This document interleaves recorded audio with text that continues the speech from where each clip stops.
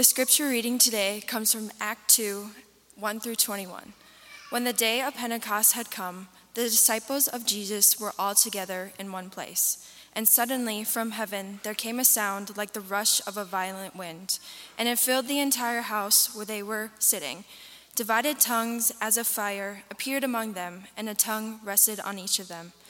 All of them were filled with the Holy Spirit and began to speak in other languages, as the Spirit gave them ability. Now they were devout Jews from every nation under heaven living in Jerusalem.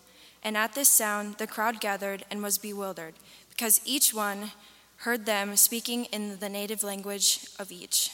Amazed and astonished, they asked, "Are not all these who are speaking Galileans? And how is it that we hear, each of us, in our own native language?"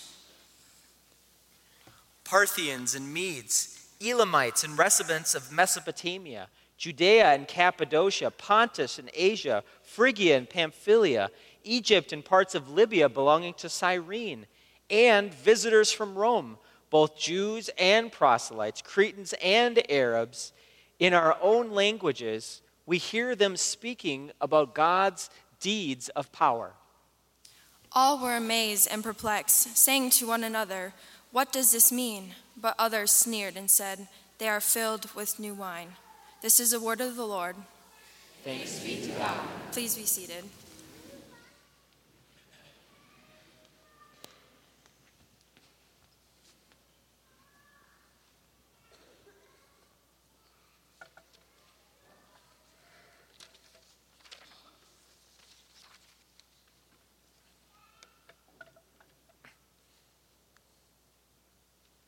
Brothers and sisters, grace to you and peace from God our Father and from our Lord and Savior Jesus Christ.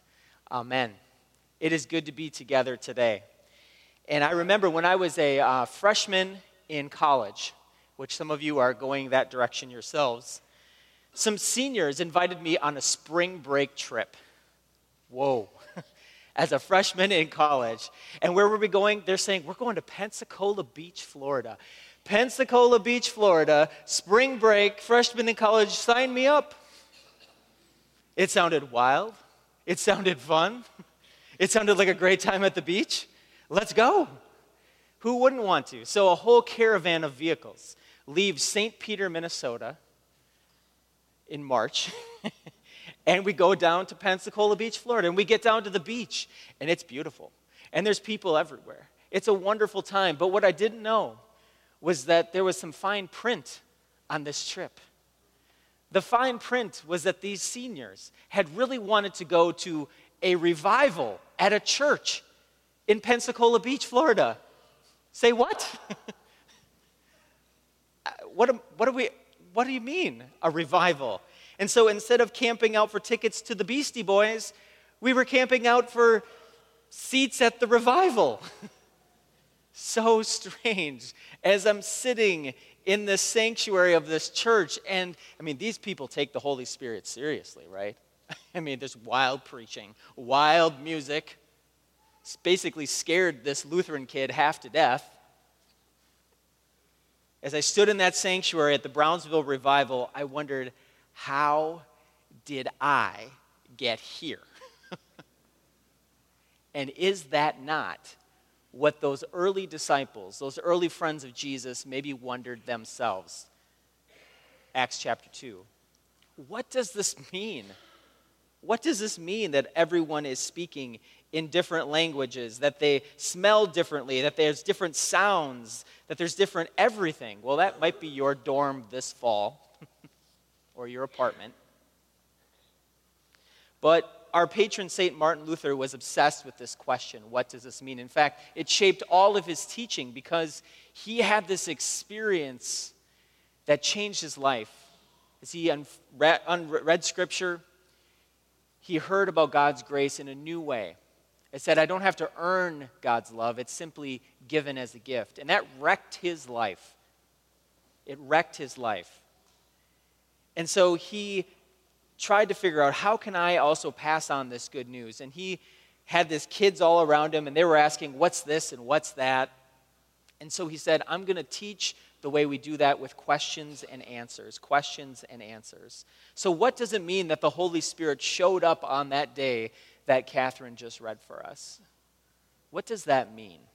3 things for you today. The first one is that the Holy Spirit has been here the whole time. We often just forget. The beginning of creation, Genesis chapter 1. We hear God unfolding creation, bringing order out of chaos. And in that creation, the Spirit was there hovering over the waters like a wind from God. It's also represented sometimes as a dove. And you'll see that throughout Scriptures. In fact, the next part that we see the Holy Spirit at work is that the Holy Spirit is present in our baptism into Christ. Jesus' own baptism. As he comes up out of the water, the Holy Spirit is present as a dove again. There it is. And then there's this voice. We fill in the blank, and we believe it's God's voice. You are my Son, whom I love. With you I am well pleased. The Spirit is an essential part of Jesus' baptism. It's an essential part of our own baptism. In fact, scholar Greg Carey says that Jesus is basically keeping the promise that he said when he left the disciples. He tells them, I am sending upon you what my Father has promised. So as we go into this next week of our life, we're not sent out of here powerless in the face of pain or suffering or sin in the world. We are sent powerful, Spirit-filled, spirited. That is how we are sent. And basically what we're claiming is that a baptized person is open to letting the words of Jesus shape their lives. Shape their lives. Luther was obsessed with baptism. He knew that we were always worried at our core about who we are. Like, oh, I know I'm Kevin. I'm David and Linda's son. And I'm Amber's husband. But some days I can be such a mess. And I can be so incredibly mean. And I wonder, how do those two go together? How does that happen? One day I'm like this and the next day I'm like that. Well, if I would just get right with God, if I would just come to Jesus, if I would just fix myself, if I could just get a little control over my life, then everything is going to get better, right? Say no. Luther would lovingly put his hand on your shoulder and mine, look you in the eyes and say, 9. No. There's nothing you can do. There's nothing you can do. In fact, in his teaching, he said it like this. How does water in baptism do such great things? Clearly, the water does not do it, but it is the which is with and alongside the water, and that's where Luther always lands. Trust, faith in that promise. There's nothing you have to do. But here's the struggle, right? We go out to dinner together. We have a great time, right? And food was great. And then the check comes, and you and I kind of look at each other like, yeah, okay, I'll get it. You get it this time. And so you take the check, and then we say, thank you, right? We say thank you. Well, we go out the next week together, and we have a great time again. And the check comes. And so what happens? I start reaching for the check, right? But then you say, no, I'm going to get it again. That's really awkward. Why does that feel so awkward? Do you know what I'm talking about? Luther himself, he heard the heartbeat of God. And Luther knows that there is nothing that we can do to pay the bill of sin, death, and fear that consumes us and makes us question every minute, who am I? God can't love me. That's why Luther says that our baptism connects us to the life, death, and resurrection of Jesus. That's promised to us. You don't have to do anything. The Spirit was there at creation. The Spirit's there at our baptism. So what do we do with this odd story in Acts chapter 2? It must have been wild. All these different people gathered around, speaking in different languages. In fact, some people who looked at the early followers of Jesus, they didn't think they were filled with the Holy Spirit. They thought they were filled with spirits and other strong drink. and they were a little worried. At this sound, the crowd gathered and was bewildered, verse 6, because each one heard them speaking in their native language. Can you imagine all this noise? You've been in these loud parties before, loud crowds, and then all of a sudden, like clear as a bell, you hear in your ear, Jesus Christ, crucified and risen for the forgiveness of your sins, is calling you to follow him today, right now. Wow. Friends, we don't have to go back to Jerusalem to experience Pentecost. It's happening all around us each and every day of our lives. Think about all the languages that your parents or your grandparents or your great-grands maybe spoke around you.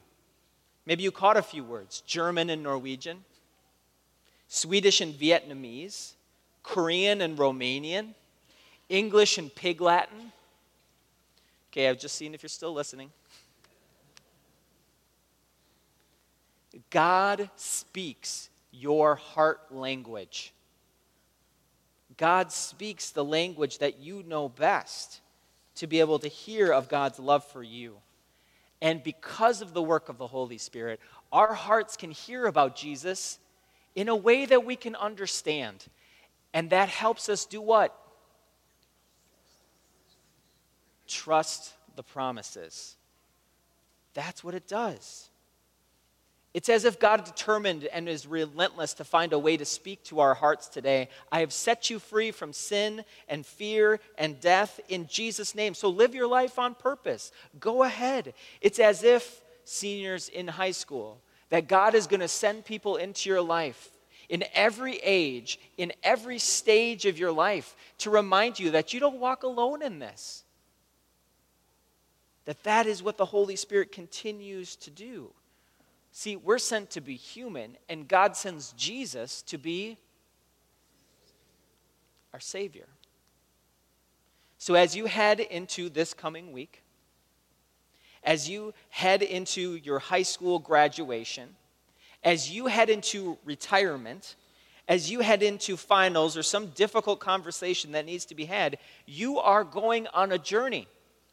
And you're starting today. And I invited my friend Ryan to give a little testimony of this very, very thing. So listen to the words that she has for us as we think about what is happening here, what is going on here.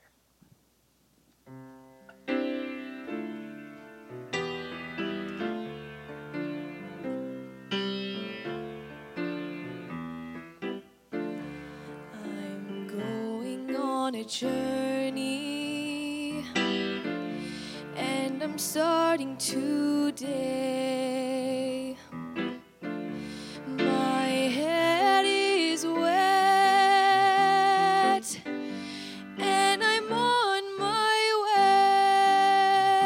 way. Christ's mark is on me.